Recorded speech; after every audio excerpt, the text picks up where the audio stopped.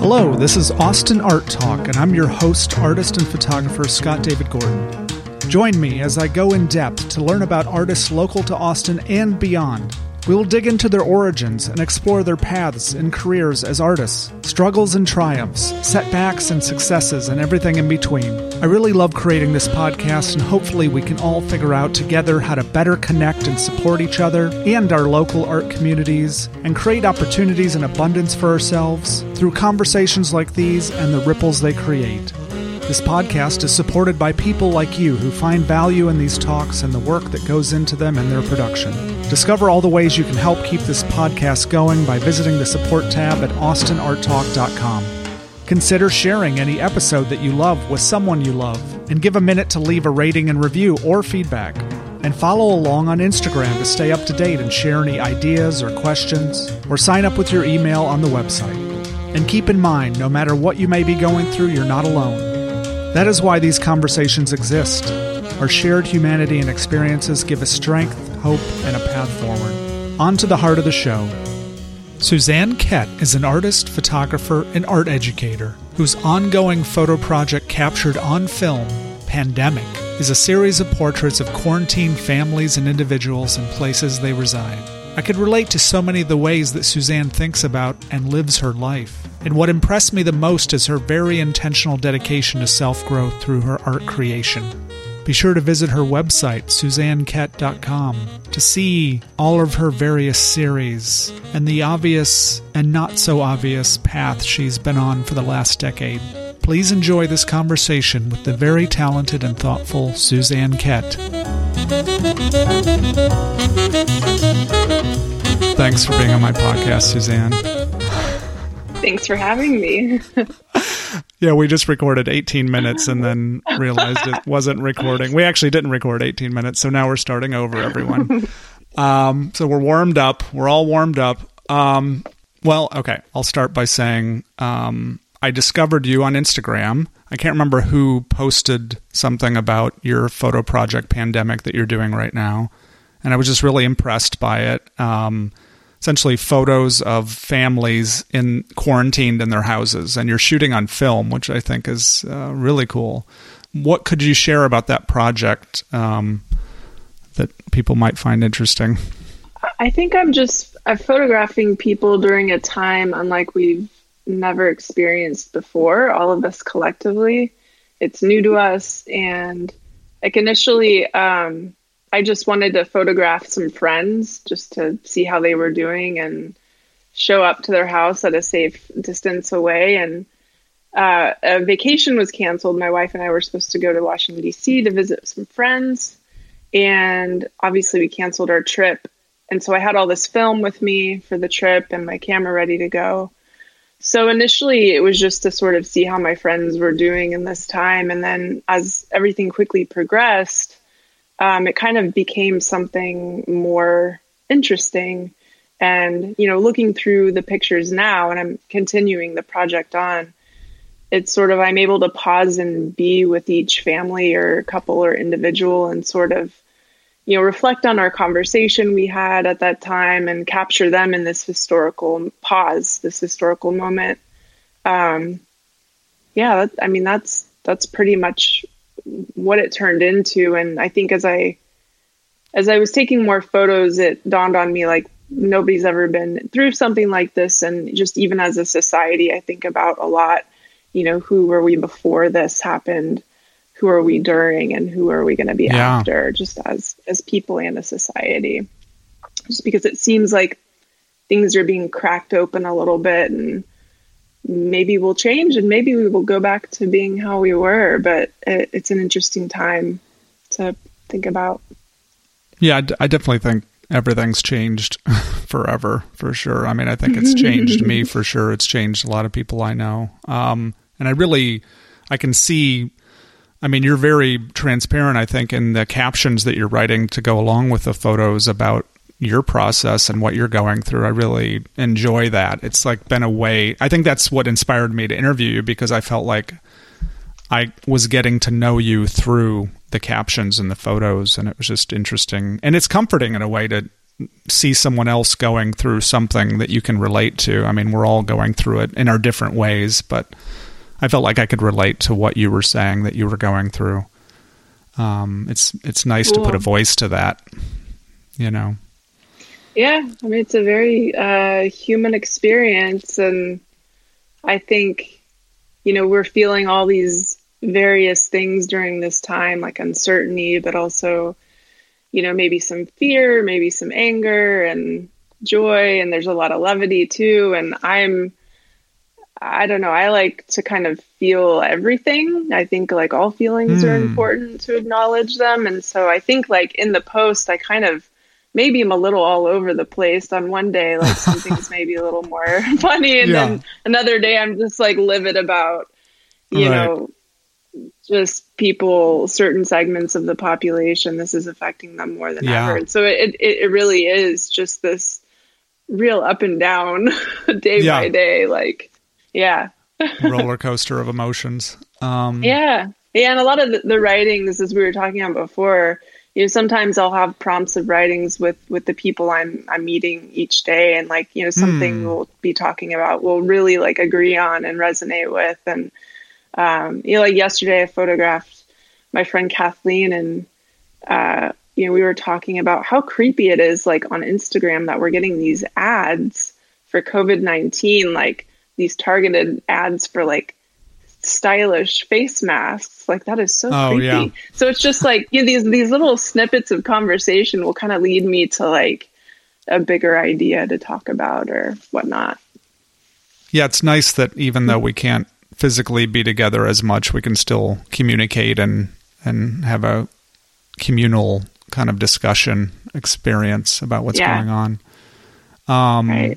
I thought it was interesting. I was reading your blog, and back in January, you wrote about how we're all kind of distracted all the time by the external, and we have social media and these notifications on our phones. And you were talking about how you wanted to really intentionally slow down and cut back on your social media, maybe even stop being on Instagram, you know, having an old school alarm clock. I'm just wondering kind of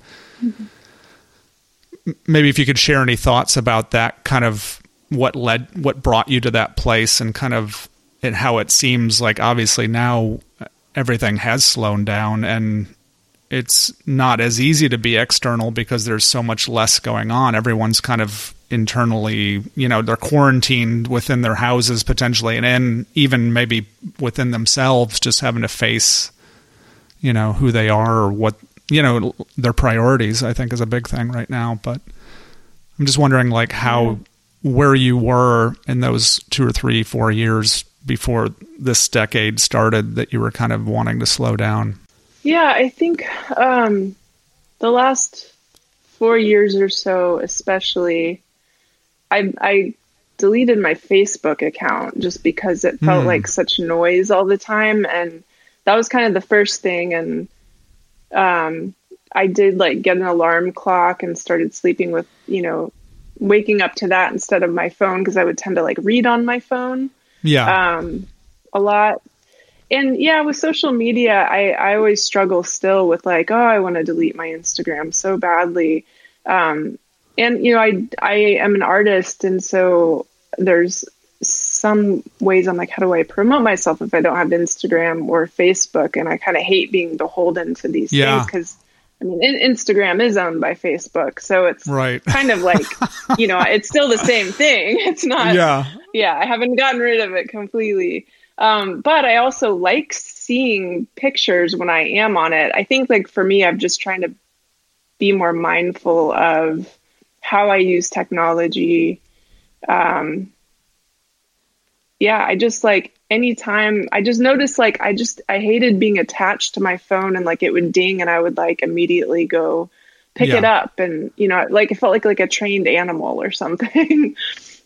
So I think the last couple of years I've just been trying to be more mindful of technology, but I think I've in a sense just felt really overwhelmed, maybe with like just the speed of Austin and maybe the culture. Like it's changed a lot, and I don't mind change. I'm not somebody who's opposed to change. I think maybe the culture has just been I haven't shared the same values as the culture. It just feels like everything's been moving really fast, very linear. There's no time to sort of like really just be. It's felt like there's so many things grabbing our external attention, and in a society where that is how our focus is attention, or our attention is focused, you know, how do we quiet down and just sort of be with ourselves? I mean, that's what's happening right now, essentially. So in some ways, I feel like I've been ready for this. I'd rather it not, be happening because of the economy crashing and people being affected by this. But it is an interesting time to sort of take a really deep breath, and you come to figure like what is really important and what's not important. And I think it turns out for me, like not a whole lot is important other than like my health and the health of my wife and like my family and friends, and being able to have basic necessities like food and shelter and water. And I think being able to create brings a great sense of relief and joy to me.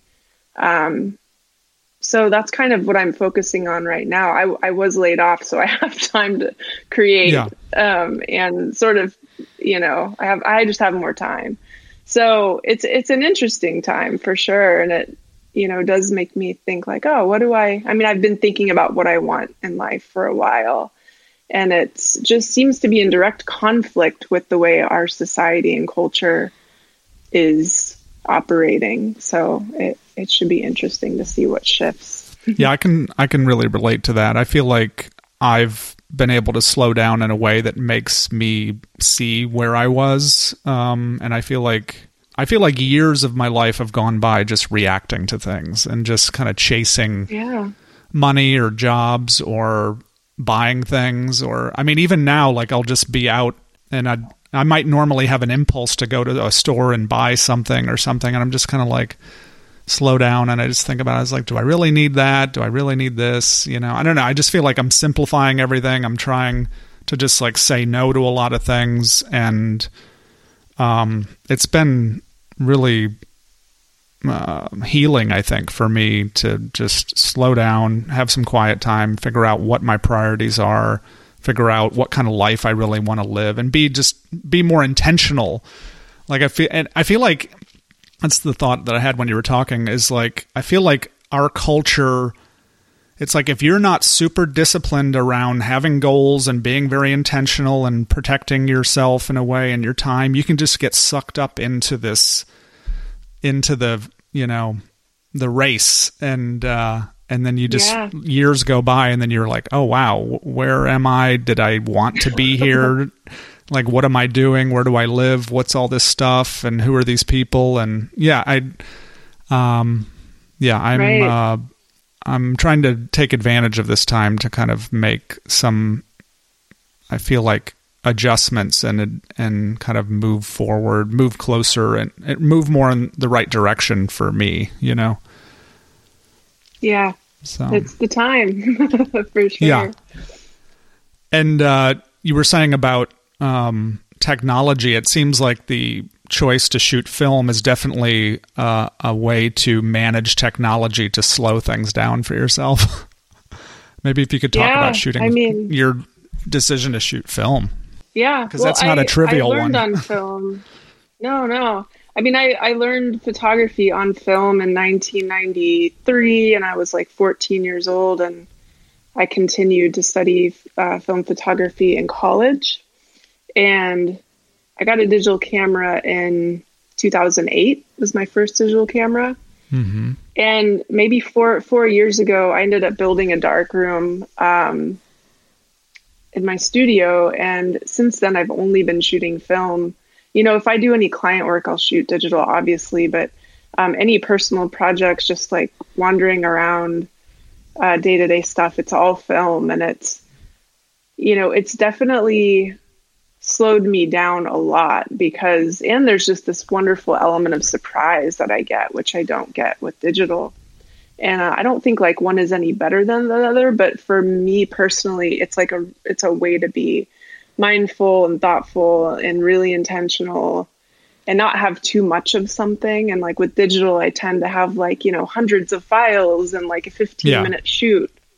And now I have like maybe three versions of a shot in a roll of film, just because film is more pricey and more precious. So just everything from, like working a fully manual camera to having a light meter reading, everything it's very intentional. It's very slowed down. Even spending time talking to subjects is something, I spend more time talking to subjects now, like people, than I did with digital, just because it felt like everything had to be so fast with digital. And I have more of a connection with my subjects and my environment. I'm more in the moment. I'm very present. And then, you forget kind of what you've taken on a roll of film, and then you develop it. And you have this I have like the best joy. I'm so excited. Yeah. I freak out every time. Every time I develop a roll of film, I'm like jumping up and down in my dark room like I'm a kid again. So it just brings me this really insane amount of joy that like I just can't give up at this point. It brings me so much happiness. So it's just tactile. I'm not sitting, in front of my computer for hours anymore. Like I will scan stuff, but I have a process down to where I really just make it as quick as possible if there is any computer work. But yeah, film has given me, I think, exactly what I've been wanting, just slowing down and less technology. And it's definitely brought me back more to myself, I think, in the last few years. And I still do feel like I'm always fighting this, like less choices. Like I've been wearing the same outfit all this week every day because I'm just like, it doesn't matter. Nothing matters right now. So it's just like, I don't know. I just want to, I think it's like, it does me really well to just be more intentional, make less choices about things. And I don't know. I think film is a wonderful way to just be meditative and, really intentional. Yeah. I can't remember if I mentioned this in our first try at this or this one or not, but I've been wanting to get back into shooting film for years, and I have a 4x5 camera that I would love to start using. Definitely a little bit of a learning curve, and definitely a lot of slowing down and being super intentional, and even, taking so few shots of everything and the whole process of getting to see it. But I can't remember the last time that I was jumping up and down for joy when I put a memory card into my computer and pulled the photos up in Lightroom. I don't remember that. I mean, I've been excited about some photos for sure, but it's a different thing with film. I grew up shooting film too. I went to Austin Community College. It has a great photography program. Cool. And back when they had full on film and dark rooms and everything. So I do miss those days. I mean, that's what made me fall in love with photography, was shooting slide film. That was the first thing I ever did. I shot slide film with my dad's Canon AE1. And then there's this one particular shot of, it was kind of like right down at the end of our street, there was like a sprinkler spraying on this bush, and there was this spray of water, and there was like kind of like this rainbow, and I took a shot of it, and I got the film developed. And I'm sure you've noticed this on slides. If you hold it a certain way, you can actually see the texture of the image on the film playing. Oh, yeah. And it's so cool. That is just so cool. Yeah, it's unbelievable. So, I do. I definitely, when you were talking about just noticing how much joy film brought you, I just wonder if when we're in this busy life, if there aren't these things that bring us joy that we kind of don't really pick up on as easily or latch onto, or maybe even feel empowered to choose those things, I don't know. I feel like, when you were talking, it just feels like, again, I understand that I feel a luxury in the life that I have right now, that I'm not sick, that I don't know anybody that's died, that I'm not working at a hospital ER or something. Like, I know that a lot of people are suffering, and I'm very grateful for where I am. But I just feel like if you're open to it and you're intentional and you're kind of like what we're talking about, like there's like a whittling down of your life. Like, it's like, yeah, I don't need all these clothes. I don't need all these things. It's like, what's really important to me, you know? And I just feel like if anything good comes out of this, I hope that many people's lives will be prioritized and in that way that they're just kind of like really can focus on what's most important to them. Yeah. I mean, the thing that has been most noticeable is just that there is so much more time. You know, there's less commuting, and there's, we're stuck at home. So people are getting to spend more time with their families, and, there's no extracurricular activities going on. And so really there is just time for people to be with each other, or themselves, and really kind of reflect and figure out what they want to make room for right now. I'm very, very fortunate, even though I, lost my job, I have savings, so I'm okay, but, and I'm healthy and whatnot. But yeah, I'm trying to use this time to do things that bring me joy. And it's sort of as a way of resisting, the fear and, how am I going to move through this, and how do I want to help people move through this? And I think that is through me doing what I do best and what makes me happiest. And so that's kind of why I'm doing this project as well, just as a way to sort of resist and show that there is life and happiness and, all the thoughts behind each caption. I don't know, just kind of leading people to a question of what's working, what's not working. And yeah. I think there have been days where I get stuck on the anger and the fear. And I think, at the injustice of people who are really getting affected by this. And, somebody really wonderful and wise that I was speaking to, she was just like, it's important to acknowledge these things. There's nothing that you can do about it personally. I'll call my senator, and I'll, if I'm angry, I'll call my senator. They're on speed dial. So, right. I'll do that. But other than that, other than making sure my neighbors are okay and I'm okay and my community is safe, the best thing that I can do to resist is just do things that bring me joy. And so that's what I'm trying to do right now. Yeah. And bring other people joy too, I think. Yeah. I'm curious about the juxtaposition of, in a way, I was thinking about this pandemic project. It's like you're on the outside as an observer of these families in their homes, but you're not, you're also a part of this. So I don't know, how do you think about that juxtaposition? They're in their homes looking out, but you're on the outside, but you're still going through the same thing, Yeah, it is interesting. I think by nature for me, photography, why I ended up really liking it is because, when I was 14, I think I was already used to observing people and behavior and even maybe a friend dynamic or a family dynamic situation where I'm sort of already observing people to see what am I going to walk into, and having a camera kind of allowed me to document this behavior, and it allowed me to be comfortable being an observer and I'm not somebody who's super extroverted.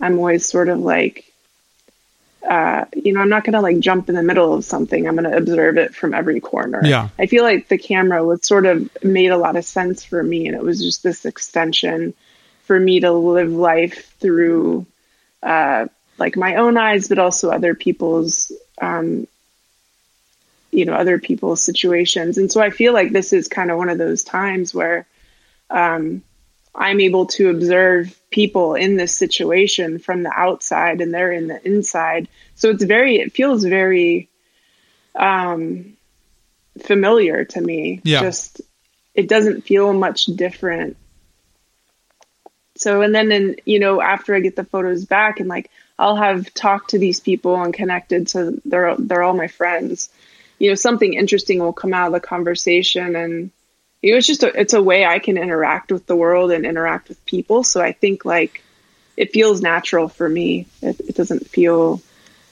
anything different. Yeah. Yeah. There's something I thought it was interesting. I was looking at all the different projects on your website, and I think I would highly recommend everyone go look at all your work there. There was your series, The Study of Aloneness, and I just think about aloneness in this situation. There's a lot of aloneness, I imagine. And you said, the deeper into aloneness one goes ultimately paves the way of losing and unraveling the false identity created over a lifetime.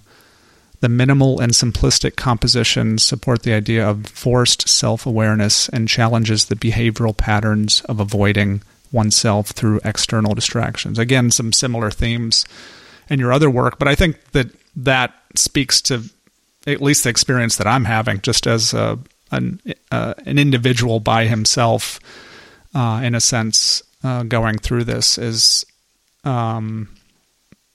it gives you, if you're willing to do it, like you say, it gives you a chance to unravel the false identity you've created over a lifetime. That's kind of intense, but, I welcome that, forced self-awareness and looking at behavioral patterns that can be ignored or overlooked through all this external distraction. So I don't know. Tell me a little bit about that series, and obviously that relates to this. It definitely does. It's interesting. Anything on my like personal artwork page, it's something that I've experienced and I've gone through, and it's my way of sort of like figuring out a situation or demystifying an experience that I'm having. And Study of Aloneness, it really was about me sort of learning to have a relationship with myself. And like you can experience aloneness like by yourself, but you can also experience it with another person. In my situation, I was physically alone. And so it was something that I needed to do in order to kind of, just do I just sort of daily journaled, and then I turned all these journals into photographs, and ultimately it became, about me having a relationship with myself. Like you learning to sit with the really good things and sit with the really uncomfortable things. And, if you spend time alone and you're sort of like working on a relationship with yourself, you are understanding all of these, maybe like behaviors that don't serve you, like they might have when you were younger, but as an adult, they don't.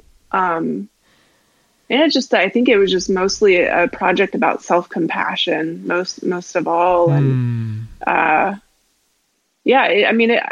it's been like almost 10 years since that project. And at the time it was this really like profound experience. And like when I think about, even I'm married now, but even I can experience aloneness with another person. You still always want to like keep self-compassion for yourself and grow. And I think during this time of like, it's so quiet and there's not that much, distraction, it is a good time to sort of reflect. And I was thinking about how this project might actually help, certain people who are struggling right now. The interesting thing with that project is once I finished it and sort of like, I had a few shows of it. And, I would have people like emailing me and being like, oh, this really, is helping me what I'm going through. That's what's so great about art is we all go through the same stuff. Like nobody's different from one another. It's just that my grief might look different than yours, or my anger or sadness or my joy. My power might look a little creepier than yours would, but it's still beautiful. I think the project just sort of captures the spirit of, how complex the human condition is. And yeah, we can't all relate to each other. And art is something that's just, you can universally grab onto it and apply your own meaning to it and be affected by it. So, yeah. Yeah. And I also kind of gathered from reading your writing and looking at your work, you talk about just healing through art creation, which is kind of what we're talking about. You're trying to heal yourself. Like, I'm wondering if you could expand on that as just the idea of like art therapy, or, or just kind of changing yourself through your work, or even, what can often happen is you create work and then you see yourself in the work and you realize something about yourself. Oh yeah, for sure. I mean, I think anytime I'm stuck in life, I will usually do a project on it. So, or like trying to understand and just try and move through it. And it really helps me move through something. So like with the study of aloneness, I really was trying to sort of figure out, I had, maybe like 13 or 14 years of maybe being in situations, that weren't good for me, and like figuring out like, how can I really learn to like give myself what is good for me?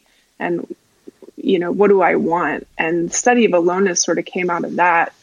I think I did a series on teenagers. I was teaching at the time, and I found this witchcraft book, and I used to be really into witchcraft as a teenager, and I kind of forgot all about that. And I found the book, and I happened to be teaching teenagers that were also sort of like into the same stuff. And so I just decided to like do a calendar based on the wheel of the year, the pagan calendar. And, like, it's interesting, teaching teenagers totally healed parts of my like damaged teenage self. So, oh, wow. Like that was an incredible experience. I'm really good friends with most of the kids I taught that were, 13, 14, and they're now 25, 26, and I see them every week. So, that was tremendously healing. So just doing a project, based on certain years of your life that were maybe difficult, that helped me. I photographed the aftermath sort of my dad's passing as well, and trying to make sense of somebody who has just disappeared from your life all of a sudden is very confusing and traumatic. So, really like using the camera as a tool to like figure out how I'm going to go through these things has just been tremendously helpful for me. And, I did a kind of a little study on grief and what grief is. Before this, I had for a year and a half figured out, about like sort of this disconnection between like my body and my mind. And, that was to record water for only 10 days. That was a series of cyanotypes and Van Dyke brown prints, and their digital collages with film photographs I'd taken. I love so it's those. all They're just really expressed, beautiful. and everything is kind of different from each other, but it still has this sort of beautiful / creepy vibe. But like that's what going through all that is, there's a lot of, I don't know, there's like in the struggle, there's a lot of beauty. And so it's like important to show, I think, both sides. And all of my work is basically things I'm trying to figure out and move through in my own life. So, and this pandemic is one of those too, right. So I mean, I guess ultimately artwork should be that, right? I don't know, like what else is it for? Yeah. I mean, I guess it could be about sharing beauty, or I mean, I guess there's lots of things, but I think that for sensitive, thoughtful people, it probably can be a great tool for self-growth, I actually was going to mention that series you did of your dad's house and his effects. And I just, when I saw that, it just made me think of, the courage and kind of the instinct that you'd have to be able to just immediately jump in and start photographing something like that. Like I lost my dad 3 years ago, but it was like a year and a half long, drawn out death. He had Lou Gehrig's disease. So, but I never felt comfortable picking up my camera and documenting that. Like there was just, it's like watching him slowly deteriorate over a year and a half to become a different person. Like, and I think that he was so self-conscious. Like, I don't know, it would have been really hard for me to photograph him. Like, but I have seen other photographers do just beautiful, moving series about their father's deaths or parents' deaths that are really valuable. So I don't know. I just, I think about different things that have happened in my life where I probably could have picked up a camera and documented it in some way, and I've chosen not to. And I just wonder, like, did that seem like a natural choice to you? I mean, are you the kind of photographer that just always has your camera and you're just going to document everything? Or was it like a really conscious thing that you had to go through to, like, say, I'm going to document this? I mean, I think like maybe a little bit of both. Like, I definitely usually have a camera around, but I think for me, the trauma of, like, the shock of losing him so quickly, like, I kind of don't even remember taking most of those pictures. I just happened to have my camera with me, and he lived in Florida, and so I was living in Austin, and I just kind of brought my camera, and I don't even remember, like, the week and a half I was there, just kind of trying to make sense of it, I guess, because I was just like, what is happening? Like, it was the weirdest thing I've ever been through. But being able to document, like, his surroundings and his belongings and just what was left of a life that was very quickly left. I'm so glad I have these photos. Like, it really wasn't too intentional. Like, I can't remember thinking, oh, I really need to get this picture and this picture. It wasn't like that at all. It was just something I felt like I had to do so that I could remember these nuances about him. Like, if you look at the pictures and, like, you look at his garage, it looks like a Lowe's catalog ad. It's like, insane. It does. He's so organized. He would, like, vacuum his carpet, and, like, he would have lines in the carpet, and then his friends would say they'd come and run through it, and he'd get really pissed off. Like, he was just really, like, clean freak. And I don't know, I just felt like I really needed to capture that so I wouldn't forget. So, I don't have a lot of, I don't have, like, a lot of video or recordings of his voice. And so, I figured I lost him at, like, 30. So I'll have lived a very long part of my life without hearing his voice or seeing him. And so I guess I kind of just instinctively knew I should capture his surroundings. So, yeah. And there was even that photo you did a self-portrait wearing, his head and wristband, or what, that was pretty moving. Right. Is there anything that, out of all that you actually kept, like, a physical things that you kept, that, like, mementos? Yeah. It's funny. My dad and I are really similar in that, like, we don't have a lot of stuff, or we didn't buy a lot of stuff. And he had moved into this house in Florida from the Bay Area. And when he bought the house, it was just a sort of like, just like this typical house in a suburb. And he didn't have any furniture, and, like, everything was beige, and, like, there was no personality in the house. It was so funny. So, like, there wasn't much sentimental stuff to take other than, like, his headbands and his wristbands, and like his watch and maybe his glasses, the things that were, like, he would wear these ridiculous like headbands from the 80s, like, when he would be doing yard work or, like, playing tennis or, like, cutting down trees. And I just thought they were so dorky and so funny. And so, like, that whole week I was, like, wearing his headband and his wristband, and I was wearing this, like, really fancy watch he had, and he had this, like, gold medallion necklace, and I just put that on. And I was like, I'm going to go run out and get some food. And my sister's like, you're going to get mugged. You have to take all of this stuff off. You look insane. I'm like, oh, I didn't even realize I was wearing it. Just because I was like, totally zoned out. But yeah, I took some good stuff that reminds me of him. And he just didn't have a lot of stuff, so it made it easy to take the real personal stuff. Yeah, I actually have a big gold chain that was my dad's too, with a big nugget thing with a diamond in it. What is that? It must be like the 80s. Or it was from the 80s, yeah, definitely. Popular, yeah. dad fashion from the 80s. Yeah. How old was he when he died? He was 61. Okay. So he was pretty young. And the weird thing is his dad was 61 when he passed away. And my aunt told me that my great-grandfather was 61 when he passed away. And they all passed away on like the same day, which is even more bizarro. So, yeah. Wow.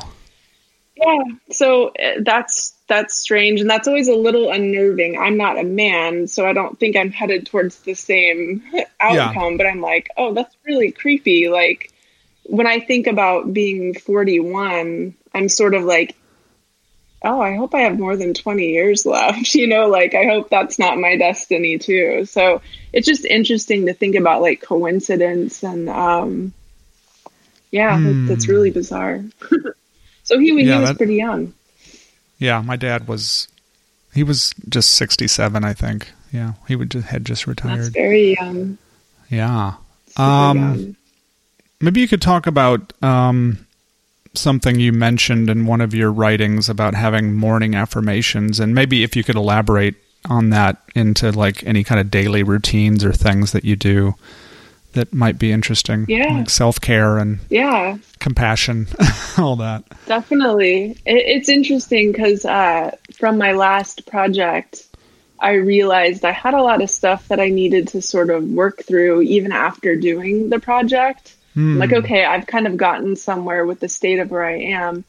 And I have this really wonderful routine in the morning. I'll just lay in bed, and before I get up, I kind of think like, what great thing is going to happen today? Like, just sort of an element of surprise and kind of leading with, there's the opportunity for something really great to happen today. Another one is, it's sort of like in the last year or so, I've sort of learned how to reparent myself. That's been something that's been really valuable to me. Just not being able to give myself what I need when I need it. And one other thing that helps me every morning is I just say like, I'm here for you when things go really well, and I'm here to help celebrate you. And I'm here for you if things don't go well. And if, you screw up, I'm here for you then too. Just sort of this unconditional, like self-love. Just, because I think people in general tend to be pretty hard on themselves. Yeah. And I think our culture just has sort of set us up in a way to where there's a constant, I don't know, society overwhelms me. And so I think this stuff just really helps me kind of get through good times and get through tougher times. And I'll usually meditate for like maybe 1 or 2 minutes, not very long in the morning. It usually helps if I like go for a walk in the evening or also maybe meditate before bed. Those are just sort of like the daily rituals that I have, that if I do them, I have good days. If I don't, then I feel kind of unsettled and confused and not as grounded. It's interesting. Yeah, definitely not as grounded. So. Yeah, that makes me think about something you were saying earlier, and a thought that I had that around like just, evaluating behaviors that we have or ways of thinking that aren't working for us anymore. That's I think that requires a lot of compassion to kind of see those things as like there were ways that we tried to keep ourselves safe. There's like certain ways of thinking or acting that we had to develop as a kid to stay safe, and they might not work for us as an adult. And I think that, right. That whole that idea of reparenting is so important. And that had come up in therapy years ago, and I'd kind of forgotten about it. I'm glad you reminded me.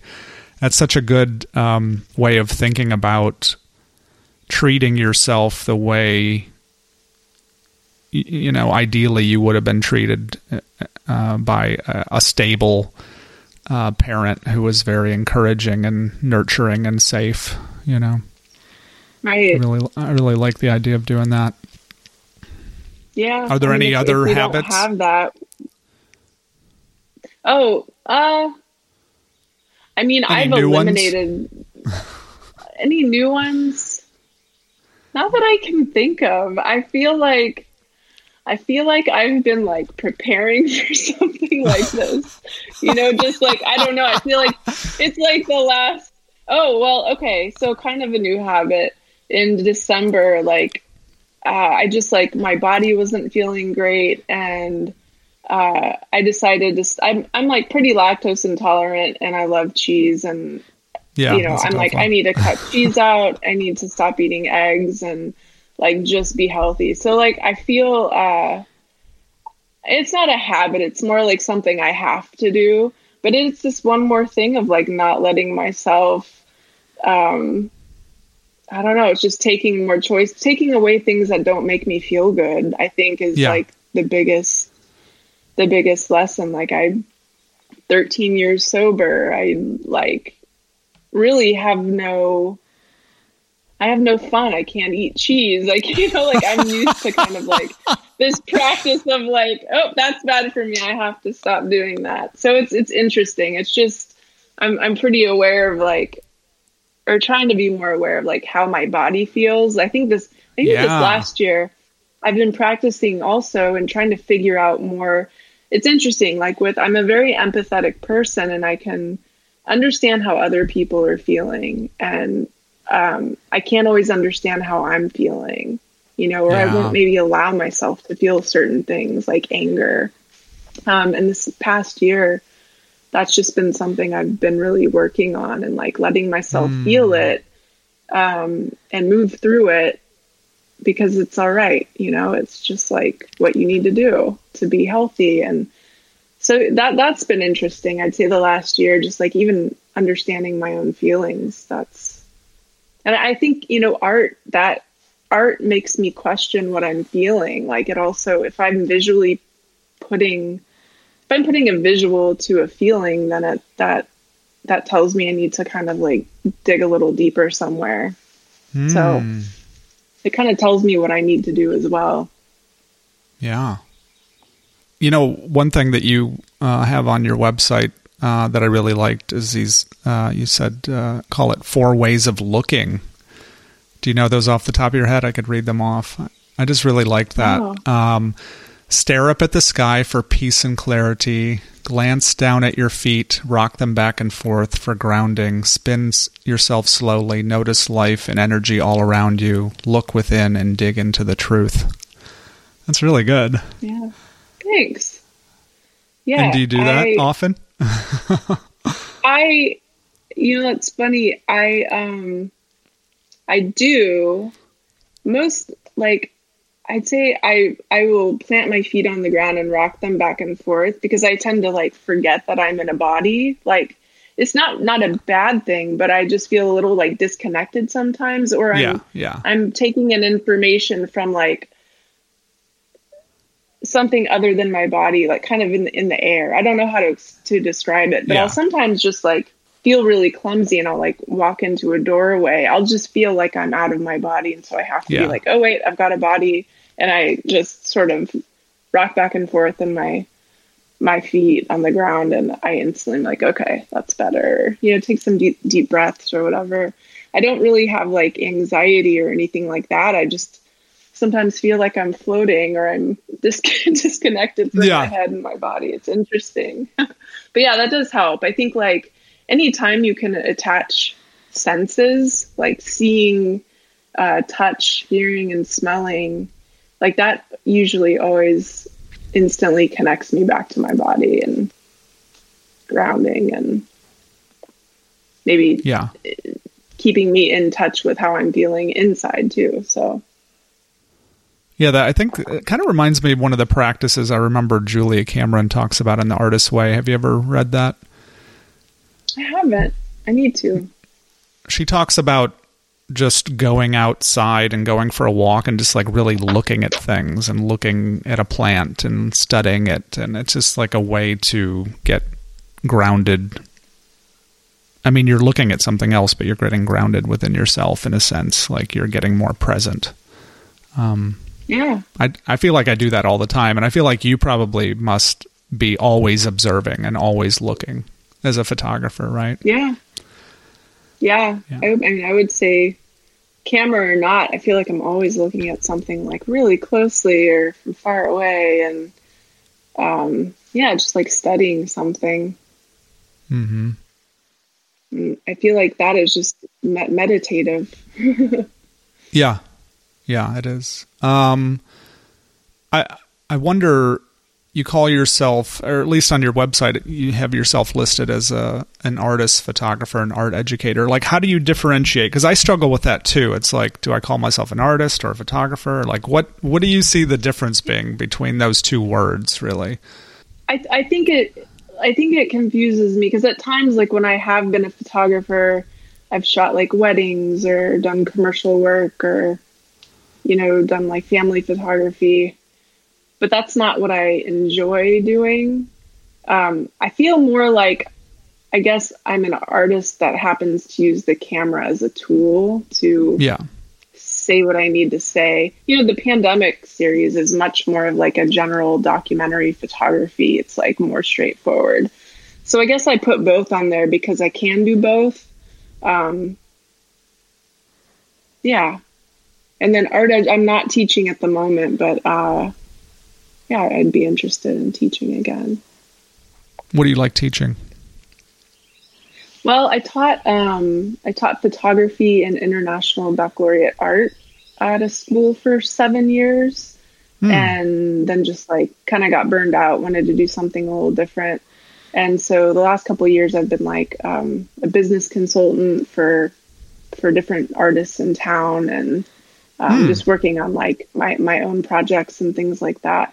But like I really, really loved teaching teenagers, and it was sort of a fluke. I just they needed somebody to fill in for the rest of the year at the school that I was teaching at. And I ended up staying for 7 years. So I just had this like really amazing experience working with teenagers, and I was terrified because I was sort of a nightmare as a teenager. And I'm like, oh, these, like, just thinking like most teenagers were like that. And like, it didn't turn out to be like just the most amazing experience. And I really enjoyed it. So I don't know in what capacity how I'd want to teach again, but I don't know. I sometimes think like I think there is an interest in film and, with younger kids, and also like just people like you and I who learned on film, who haven't shot it in a while. A refresher. I'm always kind of thinking like if I should do like workshop series or something like that. Obviously now that's not a good time to do it, but like, in the future, thinking of ways I can engage with teaching again, because it's something I did really enjoy. Nice. What were you teaching as far as, you said teaching business to artists, like helping artists with their businesses? Oh, after teaching, I worked for a few different artists in town, just helping them run their business operations. And so like kind of helping them run their business so that they could do what they needed to do. I worked with Joe Sweck for about a year. He's one of my old friends. He's a sign painter in town. Yeah. That was really fun. It was really awesome working with him. Just kind of doing consulting. And then I had a small stint where I'm like, maybe I should join the tech world at 40. That would be funny. After like, I've never been in it. So I did that for like 6 or 7 months, and I met some really awesome people, but it wasn't for me. So I stopped doing that. Since stopping teaching, I'm kind of been like on the quest to figure out like what I'm supposed to be doing in the world.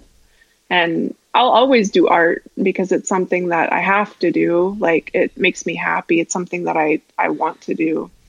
So it's always like, that's a big part of my life and something I'll do regardless of whatever job I have. But yeah, I've been in this space maybe the last 4 years of just trying to figure it all out. You know, what should I do? How can I benefit society too, I think is like the bigger question for me, you know. And I think since I'm not doing that, I feel out of place, or I feel, you know, so I've been trying to figure out how to do that. Yeah. I'm wondering if there's anything you could share more on the kind of the business side. You know, I saw you have an Etsy store. You have a decent amount of sales on there. I mean, speaking of the study of aloneness, it seems like the metaphysical libertarianism image is quite popular. I'm just wondering how you think about selling your work, or if there's anything you could share with me around like kind of like your strategy or things that you feel like have worked for you. I really like how you have kind of like cells on your Etsy site that, you know, offer like certain deals on, you know, pick any image in the gallery or something. I had never quite seen that before. I thought that was kind of interesting. But any thoughts you might have about photography, the business of photography, or making a living, you know? Yeah, it's so interesting because, you know, with art, I feel like it's really hard to sell photographs, like in gallery shows, or like, you know, a painting's going to sell. A photograph may or may not. And I think it was years ago that I put my stuff up on Etsy, and I had no plan around it. I've never done anything except for throw the work up there, and haven't done anything else. I really got lucky is what happened. And I think that metaphysical libertarianism was featured on a blog by Emily Henderson, who I didn't know at the time, but she's like on HGTV. And she had this blog on how to do a gallery wall at home. And I think one of the photos was featured in that. And she's got like, you know, like 200,000 followers or whatever. Yeah. And so I just sort of lucked out with that. But yeah, you know, I'm really not good at marketing my art. Like, I'm good at making the art. And then what I've been trying to do with this pandemic series is like kind of just put it out more. And I don't know, I just think like the time's really important. And yeah, but I mean, with print sales, I think more specifically, I mean, I just sort of let Etsy do its thing. I don't do anything to Etsy. In fact, I think Etsy's gotten really, there's just so many people on it, and they've changed a lot of the stuff. It's like there's an algorithm, and it's less lucrative for me than it used to be. I look at print sales for myself as just like anytime I sell a print, it's either used to fund another project, or like I put it away for retirement so I can someday retire. Yeah. But yeah, and I also it's interesting. Like I also really want to make art accessible to people. Like I don't want it to be this thing where only like really wealthy people can afford it. I mean, I think especially with the photograph, it's harder to charge a lot of money for a photograph, whereas like with the painting, there is one painting. And so, you know, it's with photography and print, you have the ability to reproduce. So I think like for me, I feel like innately my work is, it speaks to people emotionally. And so I feel like I want my work to be accessible for people. And so I think, you know, I have no price points about like, I'm just basically coming up with a number being like, oh, this seems good. You know, I'm making like a certain margin off of it, but I think I'm just doing it intuitively, which is probably the wrong way in terms of a business person. But yeah, I want people to be able to buy the work if they can. And your goal is not necessarily or is it to fully make a living from being an artist, or do you imagine that you'll always have like a job? How do you think about I think that? I will always have a job. I think I'll always have a job. I'm trying to figure out like what is the job that I feel just as like empowered by as making art. And that's always the question I'm trying to figure out.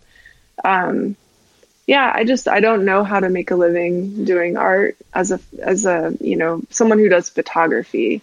I mean, I could shoot weddings and I could shoot families, and I've done that, and I just really dislike it. So it's ironic I'm shooting families right now for like pandemic season. And I know that's I'm a little different. It's kind of funny. Yeah, but I just think that there's so many talented wedding and family photographers out there who are already doing great work. Yeah. They don't need someone who's not really into it. That's kind of how I looked at it. Like I had fun at first shooting weddings. I had some like really, really fun clients. They were definitely like not super, they were just sort of do whatever, document our wedding, do whatever you want. Like we don't have any rules or anything. Those were really fun. I think once it got into like, okay, we're going to do like Mercury Hall and we want it to look like this certain kind of wedding, like Mick Jagger, Bianca Jagger. But then like it just got to like, when it became this other thing, like this art directed thing, I just stopped enjoying it. Once it became really like too controlled and too like high stakes or something. Yeah, I think I just stopped enjoying it. And that's always my struggle with like any commercial work too. A lot of times I'll feel like I'm just there to sort of light it and like press the button, if there's like a lot of people on set kind of like doing other things and making the creative decisions. So I haven't ever thought like, oh, I should just do photography full time. I think for me, just making art something I'll always do. And, I'm now in a position where I should find another job, which should be weird in this time, but at least I have a little time to think about, what that's going to be and next moves. So, yeah. But then obviously still leaning on your strengths of creating your art. I mean, that's just, definitely. Yeah. I mean, that's very, very important. And my wife is also an amazing painter, an amazing artist. And we just built a studio in our backyard like 3 years ago now. And so she's able to paint really large for the first time. And that space has, made us create a ton of work in a small amount of time. So we are always like talking about how we can both, I guess, spend time making more art and figuring that out. So yeah, that's always been, I mean, that's the goal. Yeah. For us all, there's like two things that I was kind of curious about: your collaboration with Jana Sweck, or we could talk about what I thought was really interesting that you mentioned, to record Only Water for 10 days, that project you were talking about, how music drives your creativity. I don't know, which one of those things do you think would be more fun to talk about, or both? I think the last one, to record Water. Yeah. So tell me about the role of music in your life. Yeah. I mean, I think I grew up playing instruments and guitar and piano and was in bands when I was younger. And music was always, it was always like a really hard decision for me whether I wanted to be a musician or an artist, like what I wanted to focus on. And art won out. But I'm always very influenced by music. And if I'm like creatively blocked or anything, if I'm listening to music, it instantly gives me a visual to what I'm feeling. And it really helps spark kind of a visual idea. And so a lot of the titles of my photographs are after songs or songs from different albums. But I had always wanted to, and I had definitely have, like, we all have formative albums that we've listened to that have like kind of changed our lives if we're really into music, and have really like just sat with us. And John Frusciante is to record Water for Only 10 Days was a solo album. And I'm not a Red Hot Chili Peppers fan, and he's the guitarist in the Red Hot Chili Peppers band. But I walked into Amoeba Records in Berkeley one day, and when I was like in my early 20s, still living in California, and I kind of asked the guy, like, what should I get? And he's like, oh, this just came out. And so I just kind of took his word and got it. And it was incredible. It was, about somebody, at least my understanding, it was about somebody losing themselves entirely and having to sort of rebuild themselves back up again. While also I almost kind of like almost felt like it had this like shamanistic vibe, like he was hearing spirits and there was this other dimension happening. Like that's what the lyrics tell me. And then the music itself was really stripped down, and it was like electric guitar and like drum machines and like synthesizers. And visually to me, it kind of looked like this, I don't know, like krautrock, like from Berlin in the 70s, kind of psychedelic era. And so I was really inspired visually by that. And so I created a lot of backgrounds and Illustrator and Photoshop, and then took a lot of my own pictures that I had taken from years ago, just went into my archive and started piecing things together and making really weird landscapes, and basically listening to each song, coming up with something that I was going through in my own life, feeling disconnected, feeling like I'm trying to rebuild myself. Losing myself in a sense and going through that. So that's what the work is about. It's very, I think, closely connected to what the meaning of his albums were, but visually it was just driven by, I kind of like having less choice. Like I'm only allowed blue or brown, and restricting myself sort of. It's sort of like how I don't like have a lot of belongings. Maybe I have like, in my home, it's pretty minimal. It's just like I in art too, I guess I kind of like the restriction of taking things away and having less variables. Like having a limited palette, like a painter would, maybe. Yeah.